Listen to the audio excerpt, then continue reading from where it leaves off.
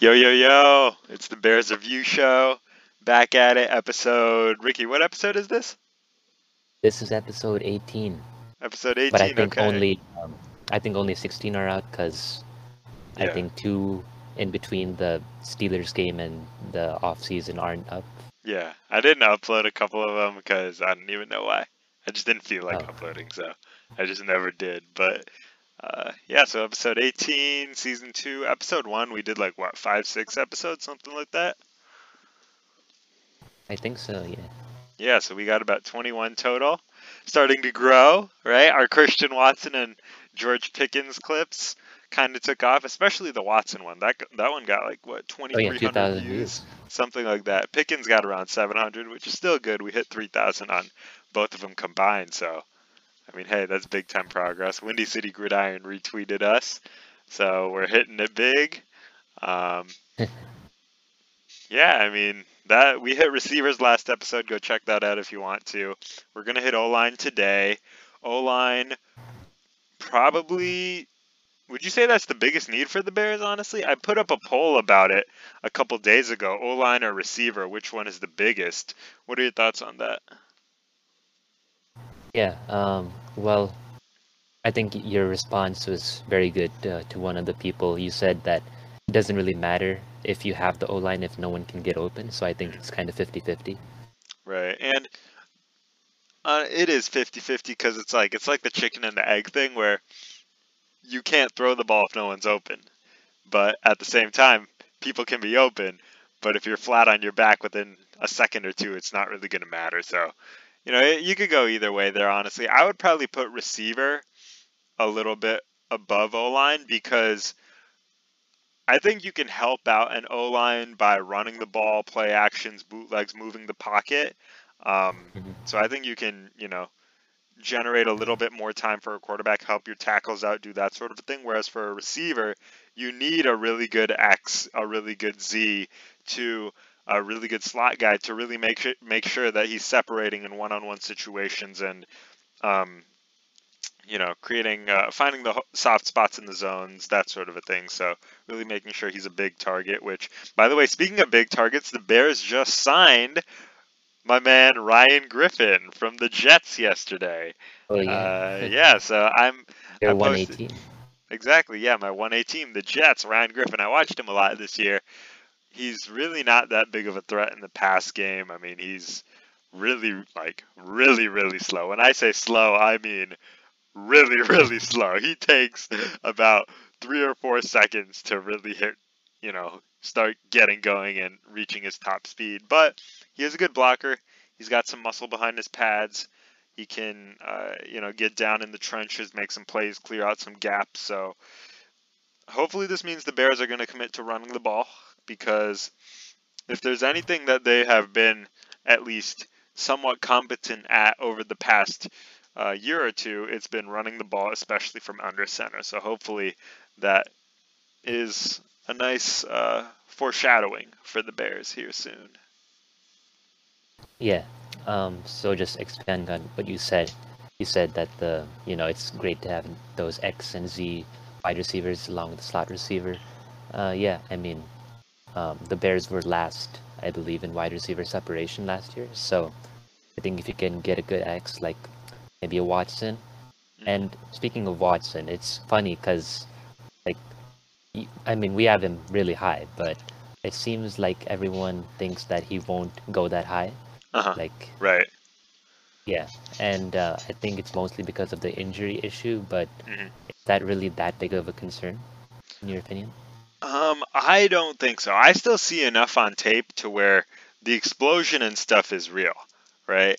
And so an injury, all that, it doesn't really concern me all that much, right? Hamstring, I don't see enough to where it's like the explosion is just going to fall off. And from everything you read and hear about the kid, he's an extremely hard worker. He's going to work hard at that rehab, make sure he's as close to 100% as possible. So this isn't this isn't one of those career threatening type injuries where it's really really serious the way at least people are making Jamison Williams ACL out to be, even though that is not what it was, a decade ago, in terms of recovery time. Mhm. So just injuries. I don't see Watson's injury really being that big of a hindrance. The thing that I thought was really, really crazy from some Bears fans was kind of the lack of want for Christian Watson. That was really shocking to me because you had guys that in my comment section when I wrote the article and all, you had guys who were like, Christian Watson, only 800 yards, doesn't have the stats, lower competition. I'd be willing to take a flyer on him round 3 or 4, but not round 2. And that to me is insane because you're falling into the trap of evaluating a guy purely based on numbers and the Yeah. situation around him rather than looking at just him and his own abilities. So that is really frustrating to me. I went on a rant about that last week. I'll leave it at that. Yeah, I mean, you have to prioritize eye test over stats any day. Exactly, that's right. Because it's a team sport, and people forget that so much. Okay, we always boil it down to one guy. If a receiver isn't getting the stats, it's his fault. If the team sucks and the offense sucks, it's the quarterback. It's the quarterback. It's the quarterback. It's the quarterback. Yes, the quarterback has a big impact, but if guys aren't open, he's not being protected, and the play caller sucks. You could be Patrick Mahomes. You could be like Tom Brady, Aaron Rodgers. It's not going to matter if everybody around you is just crap. Yeah, exactly. So there's my little rant for the day.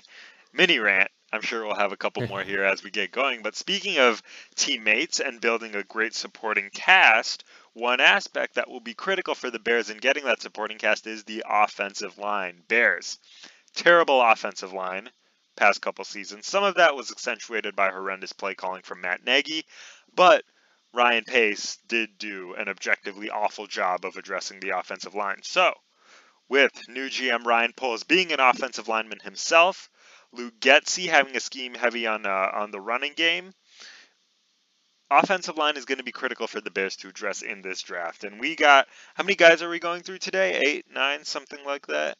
8 or 9 guys, however I don't many. know. I haven't really looked at it yet. Something like that. But we'll be going through that, ranking them.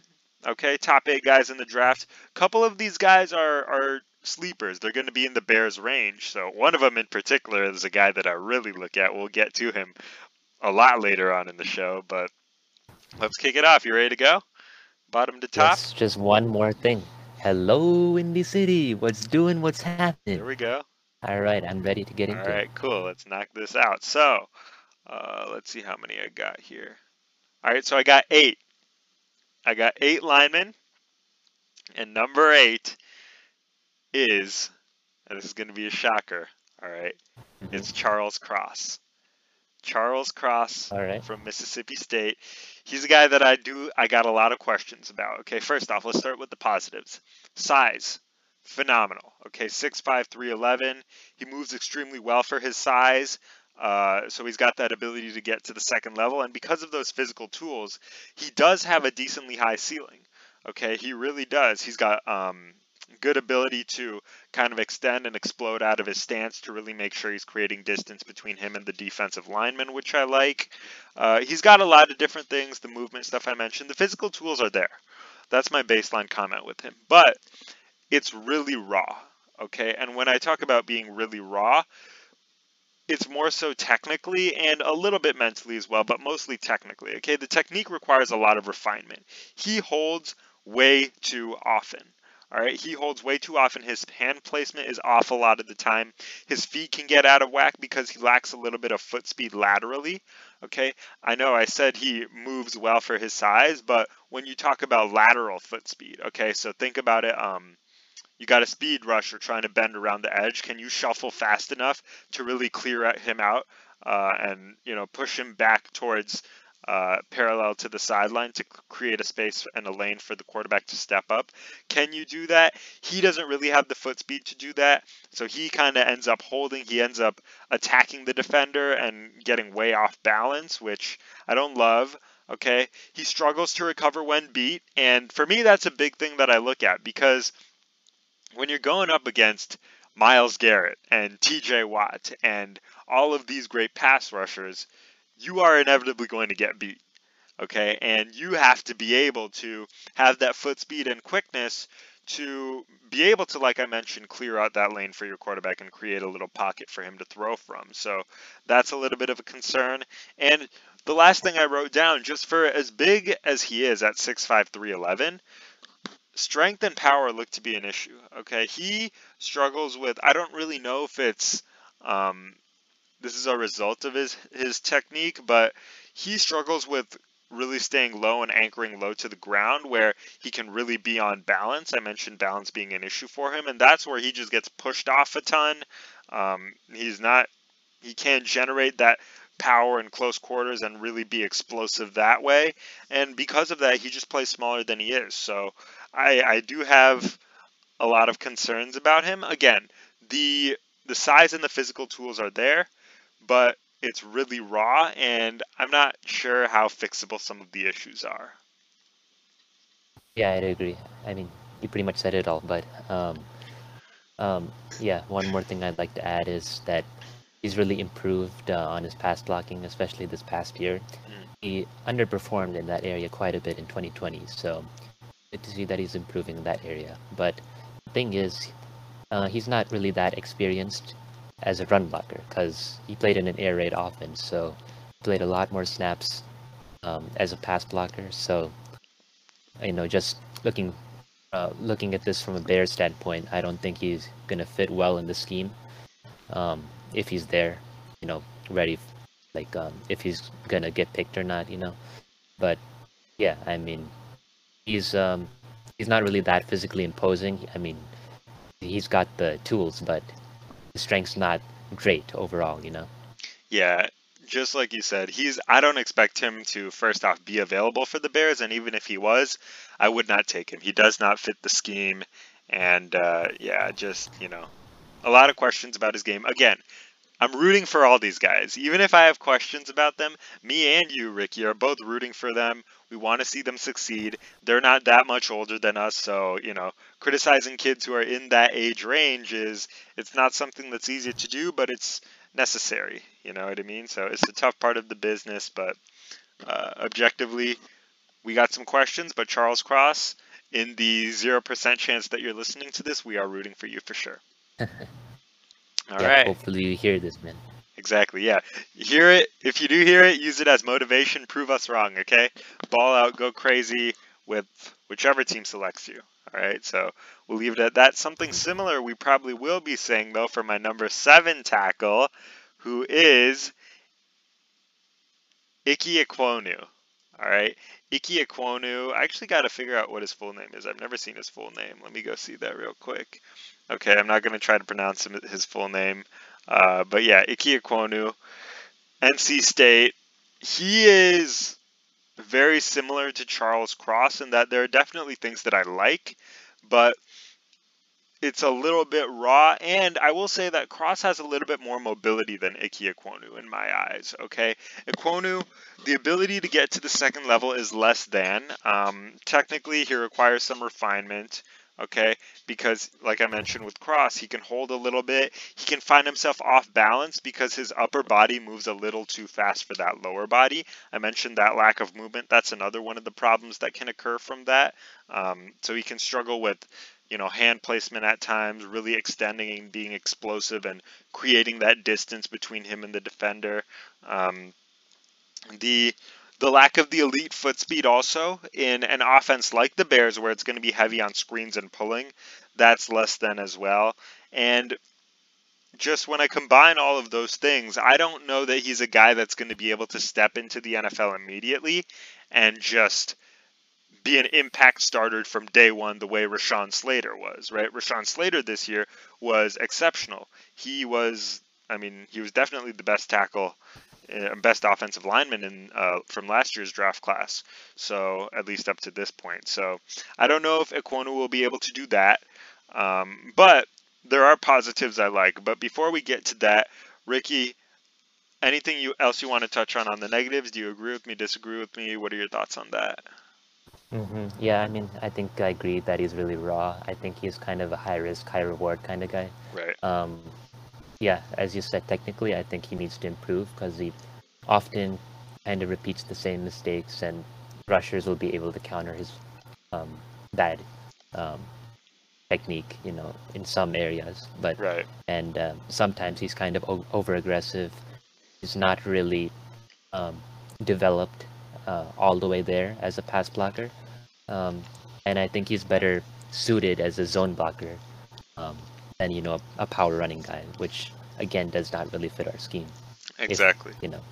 yeah, Yeah, that's right. The movement stuff too. I mentioned the lack of movement. Luke Getzey's offense ostensibly will include a lot of the Shanahan LaFleur type things where it's going to be a lot of movement from the guards. You're going to see guards pulling, some misdirection, window dressing type stuff, blocking down, that sort of a thing. Ekwonu, yeah, he's more of just a raw, go straight, attack the guy in front of me in the running game, and that doesn't really mesh with what the Bears are doing. I do think that he's a more natural fit at guard than tackle. I will say that because he has phenomenal power and strength. Okay, his 6'4", 320-pound frame is legit. Okay, you can see it on film. He looks as big as that. Those numbers suggest. And when he attacks his defender, he's got the ability to, if his technique is at the very, not maybe not perfect, but if his technique is solid enough, he's got the ability to really move people off their spot. Um, so that's something that you can definitely build on, like you mentioned, low or high risk, high reward. He does have a very high ceiling, and the other thing I like, and this factors into kind of my preference for offensive linemen too, his aggressiveness and his mindset in the running game. He attacks you.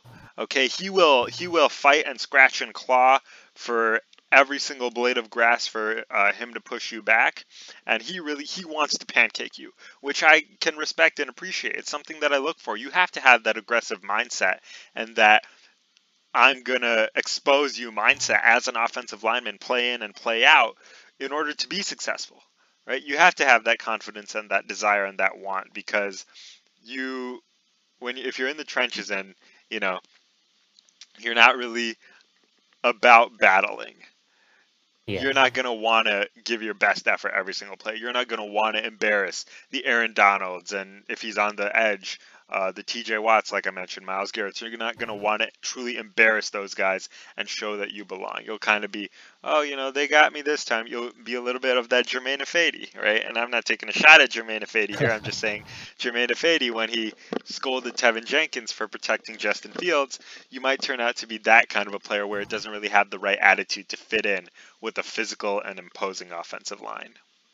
And I think that's the thing that separates Ikwonu from Charles Cross, because Mm-hmm. I think the run blocking is much better. I think the power is probably better, and he's a super hard worker, better lateral quickness.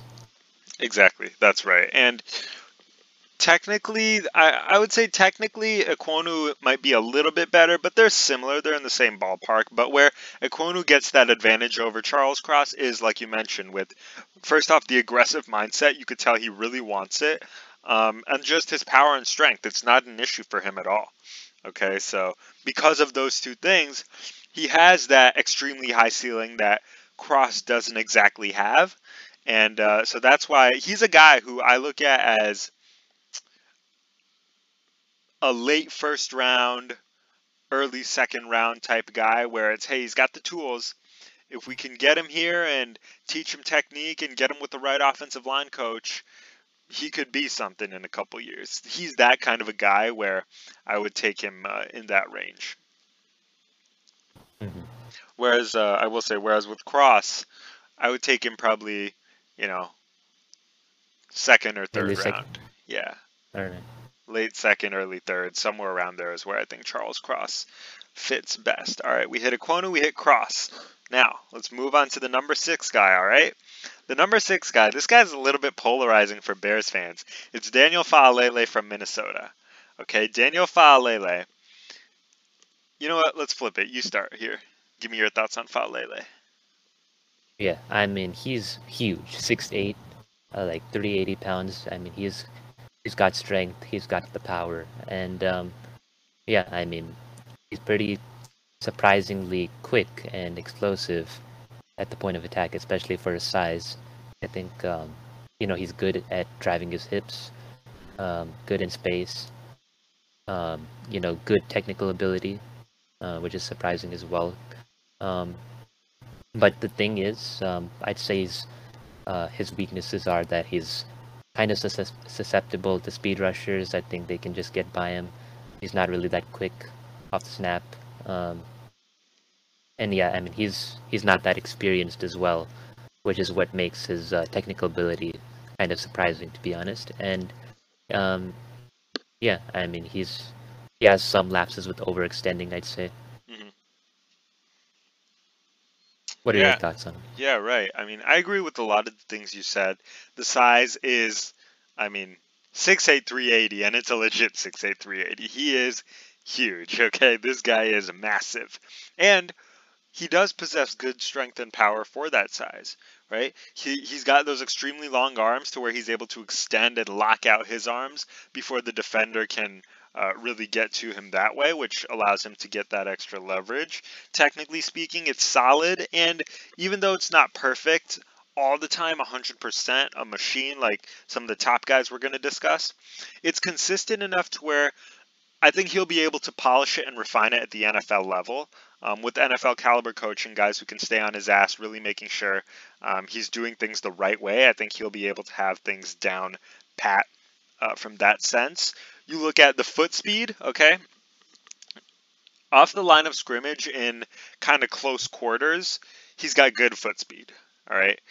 And because of that, he's a good run blocker, right? He can get to the nickel DB that's a couple yards away in enough time to pancake him, right? He can get if the will linebacker is he's attacking the line of scrimmage, Falele can get there before him, beat him to the spot, and really push him back and create a lane for the running back to explode through. He's able to do those things, okay? So because of that, he does have a decently high ceiling, and I do like that about him. Now, if you're looking at some of the negatives for him, his height can be an issue for one main thing here, and that's that he can be a little bit high at times. Okay, not high like drugged, but high as in upright, not Yeah. anchoring close down to the ground, where he can really maximize his strength and power. Because the problem is when you're high like that and you're just so tall, the problem is shorter guys are going to be able to get closer to your center of gravity and push you off from that location, right? And I mean, think about it. If you're pushing me at my shoulders, but I got my arms fully extended, locked out onto your stomach, and I'm driving you back that way, I'm going to be able to push you back more than you'll be able to do it to me, right? And that's something that's an issue for him at times. He can get a little bit high there. Um, the other thing I'll add too is the lack of foot speed and mobility is a little bit glaring too. And I mean that in the sense of, I know I said decent foot speed in close quarters. When you're asking him to do some of the movement stuff and pull to the opposite side of the field for inside and outside zone runs, that's a little bit of an issue with him. Okay, he lacks the athleticism to get to the second level in the running game. The lack of foot speed, it's you're not going to be able to do some of those pulling and movement stuff that you would with some of the top guys. So in a Bears scheme, I don't love him as a tackle. I will say that I think as a guard he could provide some value, especially in the power running game. If you just ask him to, hey, just go straight, attack that guy on the line of scrimmage in the front seven, and just pancake him with your raw strength and power, he'll be able to do that. But when you're trying to get into some of the more nuanced stuff with the misdirection and the window dressing and some of the things that Luke Getzey, like I mentioned, will most likely incorporate, that's something that I don't love Falele at. Yeah, I'd agree. Okay, cool. Anything else you want to add to Daniel Falele? Where would you take him? Like just generally, not bear Well, specific, but just generally in the draft. I'd probably take him in the second round, Okay, I'd say. like mid second round, high second round. What are you thinking there? Probably mid second round, I'd say. Okay, yeah, I see that for Where would you sure. take him? Yeah, I'd probably take him. I said Ekwonu was a late first, early second. I'll go that Hmm. same range for Faalele. Okay, Faalele doesn't have as high of a ceiling as Ekwonu, but I think he's a little bit more of a sure thing, right? So he's a little bit lower risk, but also low reward. So you got to factor that in. I would probably take him around that same range. So I'm looking at the draft order right now. Teams that need an offensive lineman, like the Bengals at 31, I would look at. Um, let's see here. All the good teams. See, this is how you know the value of an offensive line, because literally outside of the Bengals, all of the other good teams have good offensive lines. So, the Lions at pick 32. Um, yeah, I think somewhere around there, pick 31, 32 to the Bengals or Lions. That's probably where I'd take him. That's probably the best fit. Yeah. All right, cool. So we hit Faalele. Let's go up to the number 5 guy. Guys, 5, really 5 through 1, honestly.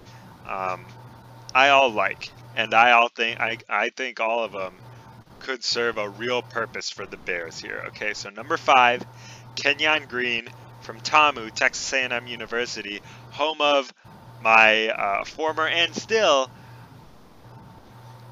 one of my top favorite quarterbacks, I should say, Kellen Mond. What did you think of Kenyon Green when you watched him from TAMU? Yeah, I mean, I think he's probably one of the most NFL-ready offensive lineman prospects there is in this draft. Hmm. I think he's really good, versatility-wise. I mean, he's lined up at 4 O-line positions, but he mainly played as a guard. He's a good athlete, good bulk. He's good balance-wise. He doesn't really overextend in the pass protection. I think he's really intelligent. I think he plays with a general, um, NFL kind of smarts level. Right. Um, and I think he's got quick feet, pretty good speed off the line of scrimmage. I think better than Falele in that aspect. I think that's the main thing that elevates him over Falele. And yeah, I mean those are pretty much his strengths. And you know what, you want to elaborate on his weaknesses? Yeah, I can hit on the weaknesses. So the thing I'll say is, excuse me, the technique, it requires a little bit of refinement, but it's definitely consistent enough to where he'll be able to polish it further. I have no doubt about that. Okay, there are things he can do where he doesn't always lock out his arms and get the elbows, to the inside of his arms in the run blocking or pass protection, and he can get a little bit too low in the running game, which throws off his balance. Like I mentioned with Faalele, who can get too high. There's a happy medium between the two. You don't want to be so low to where you're basically doing like a deep squat on the squat rack or something, but you also don't want to be too high to where, you're doing calf raises on the squat rack or something like that. So there's a balance between the two. Green can be on the lower end of that balance at times, which I don't love. But again, these things are, you see him do it the right way enough consistently to where he'll be able to iron things out and become more of a machine, like really the top 2 guys in this draft class. As far as um, the foot speed, he's got good foot speed, but it's not elite special to where he's going to be able to thrive against all speed rushers in the NFL. There are times in college where he can struggle against guys who bend the edge, and he doesn't have that top tier lateral quickness to really clear a lane for the quarterback at times. But again, it's not absolutely terrible to where it's like, oh my gosh, that's just so glaring, and he's not a first or second or maybe even third round talent because of it. He definitely is that. Okay, he definitely is. My baseline comment with him overall is he has a low ceiling, but he's almost bust proof. Like he is probably the most sure thing out of everybody in this class, because he kind of is what he is. He doesn't have maybe the absolute just special tools that the top 4 guys, really the top 3 guys plus the 4th guy have, but he's not as raw as Faalele at number 6, Ekwonu at number 7, and Cross at number 8, to where he'll, you do have some questions. But overall, I really like Kenyon Green. I really do. He's a guy that, if he's in the Bears range, he's a guy I would take a look at depending on how the board shakes out and potentially draft. What are your thoughts on him in the Bears scheme? Bears scheme, I think he does fit the Bears scheme. He does have that versatility, which is big with Luke Getsy, right? We saw that with the Packers. I mean, And it felt like all of their offensive linemen, if one got hurt, the next guy just came in and fit in seamlessly no matter what his natural position was. So that is big. His movement is good enough to where he'll be able to do some of the pulling and some of the misdirection, window dressing type stuff that is critical in this offense. And like I mentioned, I mean, you could put him in at guard or tackle. So at the Bears' current offensive line, um, Tevin Jenkins probably, I would assume, would be moving to right tackle. I would assume that at least that's his natural position, so that's kind of what I prefer. Larry Borom, I did like Larry Borom. Um, I don't think he has that great of a potential, though. I mean, he's solid, but who is is? he really that kind of caliber? Kenyon Green or Larry Borom? No, Larry Borum. Oh, Larry Borom. Yeah, Larry Borom is not.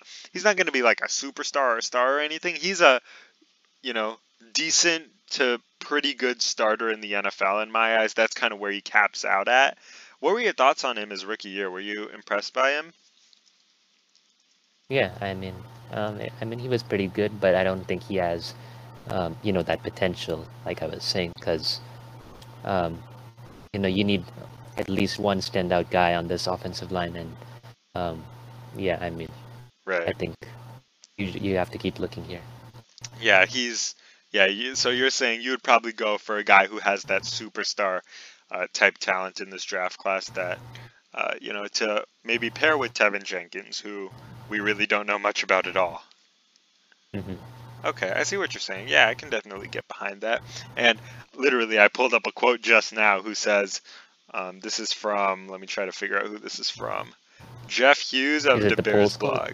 Yeah, well, it's Jeff Hughes from De Beers blog. He says, two things I was told about the offensive line when Ryan Poles was hired were A, James Daniels was not going to be re-signed. James Daniels was not re-signed. And B, the opinion of Larry Borom was not particularly high. So, based on the manifestation of that first statement, Statement A with James Daniels, we could probably assume that Larry Borom really doesn't have many fans in this new Bears regime. Which I don't know how much I agree with that. I think Borom has performed well enough to deserve a shot at starting at left tackle next year. I really do think that because he did show me enough. He wasn't like a stud by any means, but he wasn't absolutely terrible either, where he was just giving up sacks left and right. You know what I mean? He was solid. And when a guy is solid in his first year, he deserves a chance to uh, get an opportunity to, have a second year to potentially grow on that.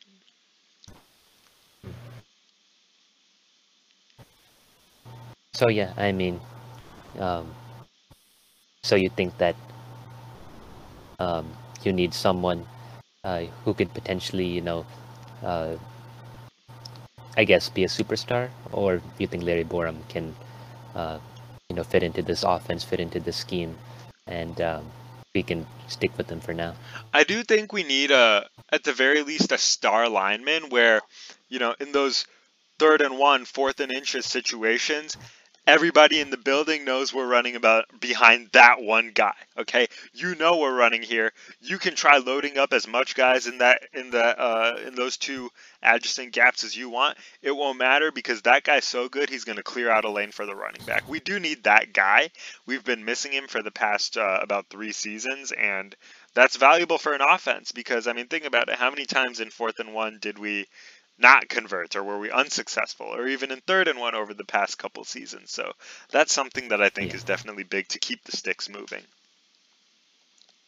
definitely. Okay, so how did we even get here? We were talking about Kenyon Green, right? All right, so let's go back Yeah. to Kenyon Green for a minute. Where were we with him, honestly? I just forgot.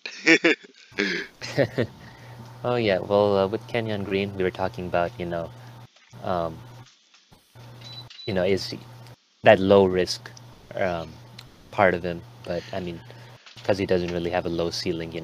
Right, yeah, low risk.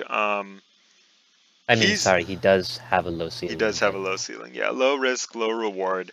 He's a guy yeah, who I think should be on the Bears' radar, depending on how the draft board shakes out. If a Christian Watson is no longer there, if George Pickens isn't there any longer, if I'm trying to think if Honestly, a I couple don't of the see guys. people ranking George Pickens that high, so he may be there.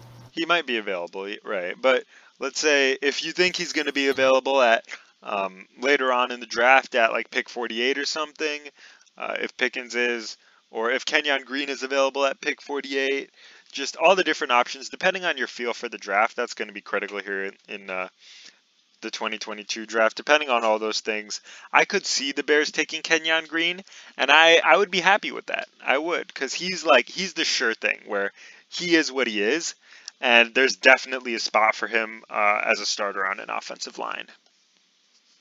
Yeah, I'd agree, especially with the versatility aspect. I think he Exactly. can fit well into the scheme, Yeah. and yeah, I would be happy if he came here. Exactly. That's right. All right. So we hit Kenyon Green pretty well. Let's move on to number 4. I mean, I think I can guess what this guy is. Is it Penning? It is Penning. Lee? Yeah. Mhm. It is Trevor Penning, Northern Iowa. Penning and Kenyon Green were both neck and neck. Okay. They really were, because Penning, it's like one guy, Penning, has some strengths in areas that Green doesn't have, but then Green has strengths in areas that Penning doesn't, and Green is a little bit more of a sure thing. Sure, he may not have as high of a ceiling, but he's a little bit more of a sure thing. But what I came down to between these two is Penning, to me, has, of course, that little higher of a ceiling, and I think he's got a pretty good chance of reaching that ceiling. So, what I mean by that is his technique is somewhat raw, but like a couple other guys that I mentioned, you've seen enough to where he'll be able to pick things up consistently as far as his balance and his patience in pass protection, not being overeager, not overcommitting to a defensive lineman and throwing himself off balance, that sort of a thing. You see enough to where he'll be able to grow and develop that aspect of his game. Okay. One thing I would like to see from him more is just more power in his lower body. That's something that he struggles with, where because of his height, maybe this is another thing where height can be a little bit of an issue. He anchors a little bit higher off the ground, and that, like I mentioned before with Faalele, causes him to be pushed back a little bit easier because of the whole center of gravity physics and all that. So I would like to see that. But if we're looking at the positives, the size is exceptional. I mean, 6'7", Yeah, 322, and 322, and he looks 6'7", 322 as well. Because of that, he has a physical intimidation factor that only Faalele has in this draft class, to where it's like when you're lining up opposite of him, it's a little bit of a mountain that you got to climb to get to that quarterback, which I do like. He moves very well for his size. Okay, that's going to be big in if he does become a bear in a movement heavy scheme, and his ability to react to blitzes, games in the front seven. You mentioned Kenyon Green having those smarts to really read and react with some of the things that happen at the line of scrimmage. Trevor Penning has a similar ability too. Maybe not to the level of Kenyon Green, but it's in that ballpark. Um, and just the totality of all those things, he's got a little higher of a ceiling than Green. I don't see him being like a game-changing superstar type player, but I definitely think he can be a really, really good tackle for a long time. yeah. Well, but the thing with Penning is, I think he's more of a brute force guy than mover, Hmm. because I mean, he doesn't. Some things that he has issues with is leverage and continuing to move his feet, because that technique, and especially pass protection wise, is a little bit lacking, but it can be improved. And he has been caught holding because of this reason. Hmm. But yeah, I mean, he's massive, he's strong, he moves his feet well, so um, yeah, I mean, he's very good run blocker for this reason. He's more of that attacking kind of guy. Like Right. I Yeah. believe was it that we were talking about? Who was that attacking kind of guy? Are you talking about Faalele or Ekwonu? Ekwonu. Fonu, yeah, Yeah. Okay. yeah. Yeah. So So in the that's run what I see. I blocking think they game. both have high ceilings. Okay. And then, so who would you take, Green or Penning? I'd say Penning because I think Penning. he has a bit of a higher ceiling. Okay, all right, yeah. I mean, again, both of them are really good. Penning, of course, I think has a little higher ceiling, so that's why I gave him an edge. And then you mentioned the run blocking. Do you see him fitting in a Luke Getsy run scheme where it's a lot of the movement stuff? Do you think his movement is good enough to be a pulling guard in that type of a sense? Actually, it's interesting that you bring that up because Henning versus Green, I think that Green has the slightly quicker feet. I think that he's a better mover, whereas Henning um, relies more on that brute force. I think Green is probably a bit more versatile. Okay, yeah. So how high would you take him then? I'd say around the same range as Kenyon Green. Okay, so you're So I'd thinking, probably late first round, early second. okay, so yeah, pick 31 and 32. If the Bengals take Green, the Lions take Penning, or vice versa, something like that. Yeah, I'd say that's a good range. Yeah, I can get behind that. Both of these guys to me are definitely like borderline first round talents. They're in that type of a range. So I could see these two, and I guess by default, the top three. And really, those five are the first round guys. Yeah, Falele, I guess maybe in the like very late pick 32, maybe he could sneak in there. But really, those top five guys are the guys that I look at as the first round talents who teams should have their eyes on if they're drafting in that range. I'd agree. So what do you think really separates Penning from Green? I would go for that the ceiling aspect and the size as well. Okay, 6'7", 322. Um, and the one thing I will say is he can. How do I say this? Like his ability to anchor, I think, with his strength and power, I think he's got better strength and power than Green. And because of that, I think he's a little bit more physically imposing. And just overall, that ceiling, the strength, the power, the movement is similar between him and Green. I think Penning is more of a natural just tackle. Green has the higher versatility, but if you're just looking for a pure tackle, a left tackle that can protect very well, Green is your guy. And I tend to give a little bit more benefit to those traditional left tackle guys. You, of course, you seem to be leaning towards the versatility. Would I be right in saying that?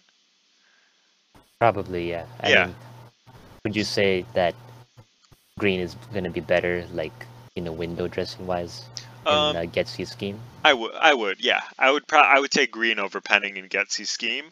If you're looking for an offense like the Chiefs, where it's just five-man protection, drop back, throw the ball downfield, then I would take Penning because he's more strength and power. From that sense, he's a little bit better in pass protection and can clear the edge a little bit better too, I would say. But really, if you're looking for scheme dependent as a Bears fan, I would take Green. I would take Green.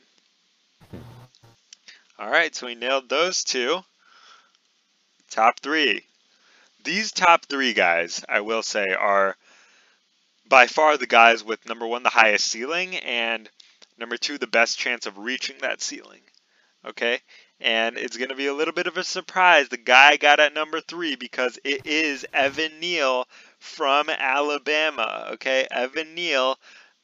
Listen, I love Evan Neal. Okay, I really do. There's not a lot to dislike about his game. You look at the size at 6'7", 350, it's absolutely unbelievable. But unlike some of those other bigger guys in Faalele and Penning that we talked about, Neal anchors low to the ground, so he really maximizes his strength and power, which, by the way, his strength and power in his upper and lower body are both absolutely phenomenal. Okay? The movement is good. He's not a great mover. And really, that's the thing that separates him from the top two guys is the movement, where his is good, the top two are special. For Neal, he's definitely capable of getting to the second level. He's got good explosion off the line of scrimmage, so he can take on some of those slimmer, more explosive, three technique, one technique type guys. He's got phenomenal physicality. And he's capable of clearing the edge. Okay, so he's got the foot speed where if he's going up against like a Von Miller, a speed rusher who's not really just pure brute force and raw power, he can slide with that guy, clear him outside, and create that lane for the quarterback to step up in. He's got good recovery speed, which, as I mentioned before, is critical when you're lining up against these superstar pass rushers. He's going to be able to, even when he is beat, he's going to be able to recover and clear up a little bit of a lane. And I think he's got good versatility, too. You see a lot of instances where the tight end is lined up outside him, which kind of puts him in a little bit of a guard type spot because he's crashing down on a guy in the interior. So I think he's got the skill set as well as just the natural talent to play both guard and tackle. Overall, I mean, those are the positives. There are a couple negatives, but I want to get your taste with those positives first. Yeah, positives, like you said, I think his foot speed and quickness are very good, but I don't think they're special like, the guys we're gonna get to in a bit here. But yeah, I mean, he's great, movement-wise, size, very versatile. Can play both left and right tackle very well. He's great in the run game, obviously. Um, yeah, I mean, that's pretty much what I would say for the positives wise.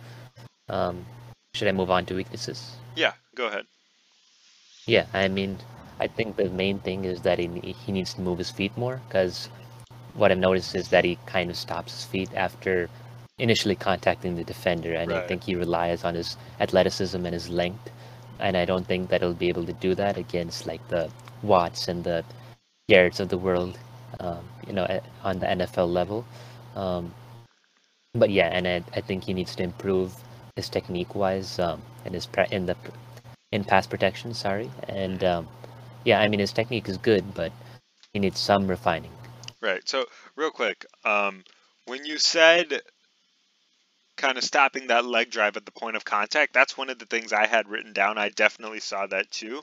And that's something that you need in the run game, where when you make that contact, you need to then drive that defender back literally as far as possible to create as big of a lane as possible for your running back to run through. And Neil doesn't do that, but I think that's teachable. I don't look at it as like, oh, it's just lack of care. It's lack of discipline. Yeah, he None is of that. disciplined. Yeah, he is disciplined. It's just I don't think he's necessarily been taught that as a primary focus of his. And I think if he devotes his sole attention to making sure he drives through the defender rather than just to the defender, then that'll take his run blocking abilities to a whole nother level for sure.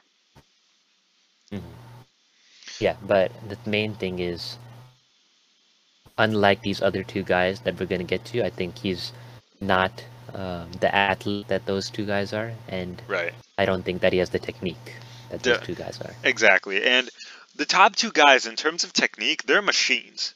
With Evan Neal, I think he's capable of being a machine, but he's not quite there yet, right? He's going to take maybe a year or two to uh, really be consistent with his technique and just as refined with his hands and all those things as possible. So I think he is capable of getting there. His ceiling is, it's somewhere in the class of those top two guys. He has an extremely high ceiling. He can be a superstar for sure. It's just it might take a year or two for him to do that. Whereas for the top two guys, I mean, they can walk into the NFL right now and be special. Yeah. All right, so we've given a big time tease for the top two guys. Of course, this is an all offensive lineman ranking, so centers are included, which means, I mean, just about everybody knows who one of those two guys are, but the other one is a surprise. It's a guy that I was absolutely blown away by, okay? He is like he is my guy for Bears offensive lineman targets.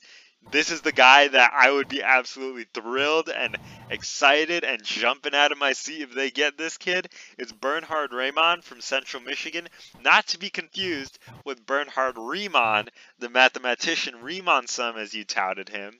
Okay, the mathematician. Hmm. I remember he's a guy who I read. I used to wake up at like 3:30 a.m. This is a little Rahul's freshman year life note. I used to wake up at 3:30 a.m. to literally read Bernhard Riemann's books and drink this Himalayan sea salt lemon juice thing to purify my body, quote unquote, air quotes What? around that. Because so here's the thing. I had I had freshman year basketball open gyms, Open gym is like a practice before the Oh, tryout. And I had freshman year basketball open gyms at 5:30 in the morning. So I would leave for those around 5 a.m. And I was like, all right. But I had this routine set before I would go like play basketball and really before I would start my day where I would meditate for 20 minutes, I would read for 30 minutes, and I would spend 10 minutes making and drinking this Himalayan sea salt water where it's what was it? Crap, I can't remember. It was like a half liter of cold water, I think, a half liter of hot water. You mix them together, and then you squeeze the juice of one lemon, and then you pour like two fingertips or whatever of Himalayan sea salt, mix it all together and drink it. It was the most disgusting thing I've ever tasted in my entire life, but I used to do that religiously, like it huh. was some, you know, ritual that I Does had. it have any health benefits that I should know about? I don't like. I don't think so, because the only reason I was doing it was to at least get the perception of purifying my body. But honestly, I mean, really, I just took a shit afterwards. Like it didn't do anything for me. You know what I mean? So yeah, Yeah. that I would do that, and before I did all that, I would read for 30 minutes during that reading time. Bernhard Riemann's like theory of mathematics or whatever. So yeah, Yeah. there's Rahul's I life remember story. doing Riemann sums. Prime obsession. Prime I love doing that. obsession. Riemann's. Yeah, you did. That was BC, right? Calc BC. Yeah, that was yeah, kind of a while ago, but yeah, Yeah, I I remember enjoyed that. doing that. Gosh, it's already been that long. Time flies. That's crazy. All right, but Bernhard Riemann, my man, Bernhard Riemann. Size, unreal. Okay, absolutely unreal. 6'7", 304. And unlike the bigger guys that we mentioned already, right? Unlike those guys with Falele, and Penning, and even Neil, he always is anchored low to the ground. He's always in the right body position where he can maximize his strength and power, and his strength and power is absolutely exceptional. Okay? The other thing, too, his athleticism, he is, I would say he's probably the number one, he's probably, it's really close between athleticism between him and the number one guy who everybody knows now is Tyler Linderbaum. It's really close between the two. I would give probably Linderbaum the edge because I think he's a hair more explosive from a variety of different positions. But Raymond's athleticism is unreal, and he was a converted wide receiver, right? So I mean, that's where he gets all the explosion and the athleticism from off the line of scrimmage, which is exceptional. His ability to move laterally is off the charts good. It's unreal. He can clear out those speed rushers like it's nothing. He can do that in an instant. He can recover. He's got great recovery athleticism for a lineman. His mindset in the run game is exceptional. He wants to pancake you. He wants to put you on the ground and he'll talk trash to you and let you know about it afterwards. I love offensive linemen with that edge and that nastiness to him. And I mean, the thing that's even more impressive about him converting from receiver to tackle is that he's got a boatload of untapped potential. I mean, think about that. He's been playing offensive tackle for uh, only a couple years. I honestly don't know how In long, a but couple of years, yeah. yeah, only a Years. couple years. He has so much untapped potential. I mean, think about that. That's insane. That's absolutely insane. So this guy, I mean, I want to get your thoughts on him. He to me is absolutely unreal. Yeah.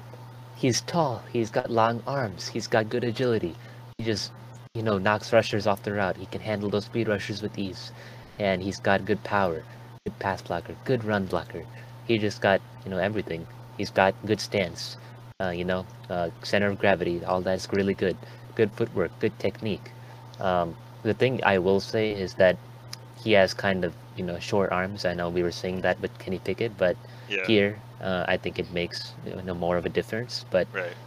same thing with Tyler Linderbaum, by the way. But Mm, I think his play strength and his footwork more than make up for it. exactly. Yeah, I mean, there is literally, like, I don't have any negatives about Bernhard Raymond. Okay, I really don't. The only reason he's at number two is because Tyler Linderbaum at number one, I think he's okay. So here's the one negative I will say about, not really about Raymond, but about the transition from college to the NFL. With a lot of the small school guys, it takes them a year to adjust to the size, the speed, the physicality of the NFL game, right? You see that in the quarterbacks. Look at like Josh Allen from 2018, where the talent was there, but he was from a small school where he wasn't used to pass rushers getting there that quickly, and the game being played at that high of a speed, right? So that'll be maybe a year, maybe even 2 years of an adjustment for Raymond, but once he gets that down, I mean, he's a superstar. He's a superstar to me. He's got literally everything you could possibly want in a tackle. To me, he's the guy that him and Christian Watson are the two guys who, if they're on the board, I mean, you got to take them. Yeah, Unless but both of them the are on thing the board. is, like, yeah, the thing is, I mean, even though he played at a smaller school and he's got to adjust to the NFL level, I think he really could make an impact in his first year, Mhm. like that kind of superstar impact. Yeah, right. I wouldn't put it past him because everything is there. It's just from what I've seen with the smaller school guys, I think there's a good chance that it might take him a year. Whereas with Linderbaum, and we'll get into him here in a moment. Really, the only thing that separates the two of them is that Linderbaum has done it against high competition, so it won't be as much of a transition. He's the guy who I think will probably step in right away and be an impact player from the get-go. But I mean, both of them are they're unreal talents, man. They really are. I was kind of Mhm. shocked by both of them. I only have one weakness for both of them, to be honest. Hmm. I mean, actually, yeah, probably just one, to be honest. Arm length? Huh? Is it the arm length? Yeah, it's the arm Yeah, length. right. How much do you like? How much do you really value compared to what you see on tape for them? I mean, I think that um, with center, I think it's kind of different because Mm, I think those bum rushing nose tackles can just, kind of eat with those shorter arms. But mm. I think the footwork, the fundamentals are the most important things. Yeah, and both of these guys have the footwork necessary, the fundamentals. Yeah, I mean they. Should we get into Linderbaum? Let's have the conversation kind of with Linderbaum and Raymond because those are the two guys for me. Are they the two guys for you? Would you Oh yeah, say? they are. Yeah, they are. Okay, so yeah, they really are the two guys in this class for both of us.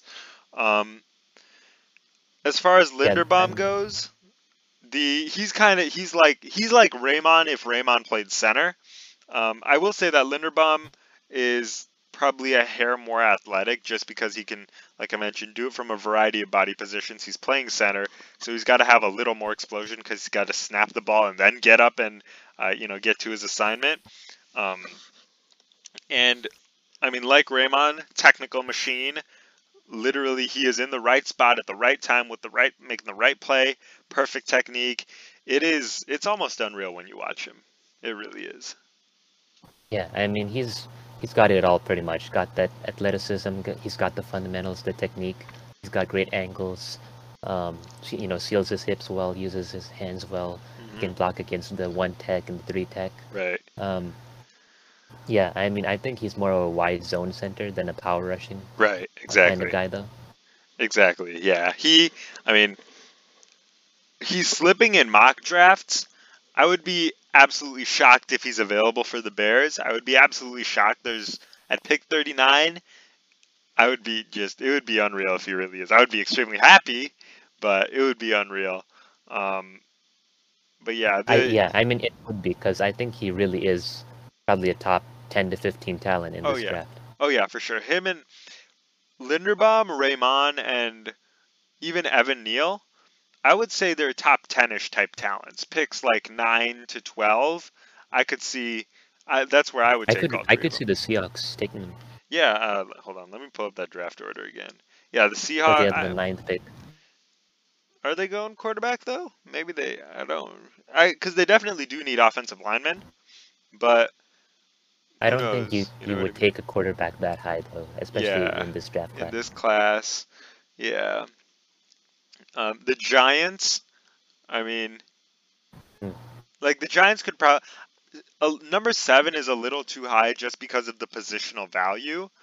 But if the Giants trade down, maybe with one of these quarterback desperate teams, like maybe the Commanders or who knows, maybe the Seahawks or the Falcons, something like that, and take him pick 9, pick 11, somewhere around there, that would be good. The Texans, they need every single draft pick possible, so yeah, that's Mhm. he The would be good superstar there. Davis Mills. Superstar outside of superstar quarterback Davis Mills, because we all know that neck length is the key determining factor in quarterback success, as history has shown. Hmm. You know what I mean? Just look at quarterbacks with no necks. Like, who's a quarterback that has no neck? Who's a neckless quarterback? Let me look this up real quick. I don't know. The first thing that popped up was Joe Burrow. I don't know why though, because he's got a pretty clear. When he's wearing the turtleneck, I guess you can't really see it. Well, yeah, that theory doesn't hold. But as kind of we were talking about with the linemen, yeah, I mean, the Giants, Falcons, if they're not going quarterback, Seahawks, Jets, my 1A team, the Jets, Houston, kind of that range, I think would definitely, I could see all three of these guys going in Linderbaum, Raymond, and Neal. Yeah, definitely. Any other thoughts you got, Ricky, before we go ahead and wrap this thing up? Not really. I mean, I think that these top two guys are really gonna be special. Right, yeah, and They really stand out. just one more time to reiterate, um, these are rankings, so not everybody can be We number could be one. wrong. Yeah, they definitely could be wrong. Who knows? If Cross and Aquino prove me wrong, I'll be the first to say it. You will too. I mean, they certainly have the capability to do so, and like this is the first year we put out rankings and stuff, right? I know I did rankings last year of everybody, but really this is the first official year, so we're going to be learning. This is kind of an on the job thing where if we're wrong, we'll self-evaluate, figure out, hey, maybe we do need to value arm length more or something like that to identify a top tier tackle, but kind of go with the flow, self-evaluate. But like I mentioned, from tape, NFL readiness, the fundamentals, all those things, I feel pretty comfortable with the list that we've got here. Yeah, I mean, Brett Coleman was wrong about Justin Herbert, but he's a great NFL analyst, so you just gotta keep learning. Shout out to Exactly. Brett Yeah. Coleman. It's and you're not gonna be right 100% on everything. You know what I mean? You're just not. Yeah, There's no way. The average NFL team bats 50% on draft picks, which is literally, I mean, that's almost like putting on autopilot on the draft and just, you know, hey, let me just. It's like in 2K when you can do those rebuilds. You turn on the simulated rebuild or whatever it's called to have the CPU do it for you. It's almost like doing that, literally, to determine who yeah. the great players are in the NFL. But that's the beauty of the draft. You never know who's going to be great. You never know who's going to suck. Um, yeah, that's all I got. You got anything to add to that? Um, no, not really. All right. But yeah, thank you for listening, Chicago, and good mental health. Yes, And sir. yeah, signing off. Yes, sir. Good mental health. Thank you for listening. Be good, have fun this weekend, do some fun shit as always. There are no parties at Sigma Nu though. That's kind of sad. You know what I mean? I never go to parties, so I can Because relate. like that's the signal of it's final exam season coming up when there's no party on a Friday night. You know? Actually, I wouldn't know, cause I'm not really into that Is shit. it is it snowing for you guys right now? I don't know. Because it's snowing here. Literally I right mean, it was outside. raining earlier today. I'm looking right outside my window. It is snowing like crazy. Hmm. It's the first. It's a third of the way through April and it's snowing. That's insane. That's Chicago for you. But yeah, back to this podcast. Wrap this thing up. Do good stuff. Be good. Do some fun stuff. Enjoy your weekend. Don't be too crazy. Don't get drunk. Ask your crush out. I don't know. Do something fun. All right. Peace out. Be good. See ya. Good night, Chicago.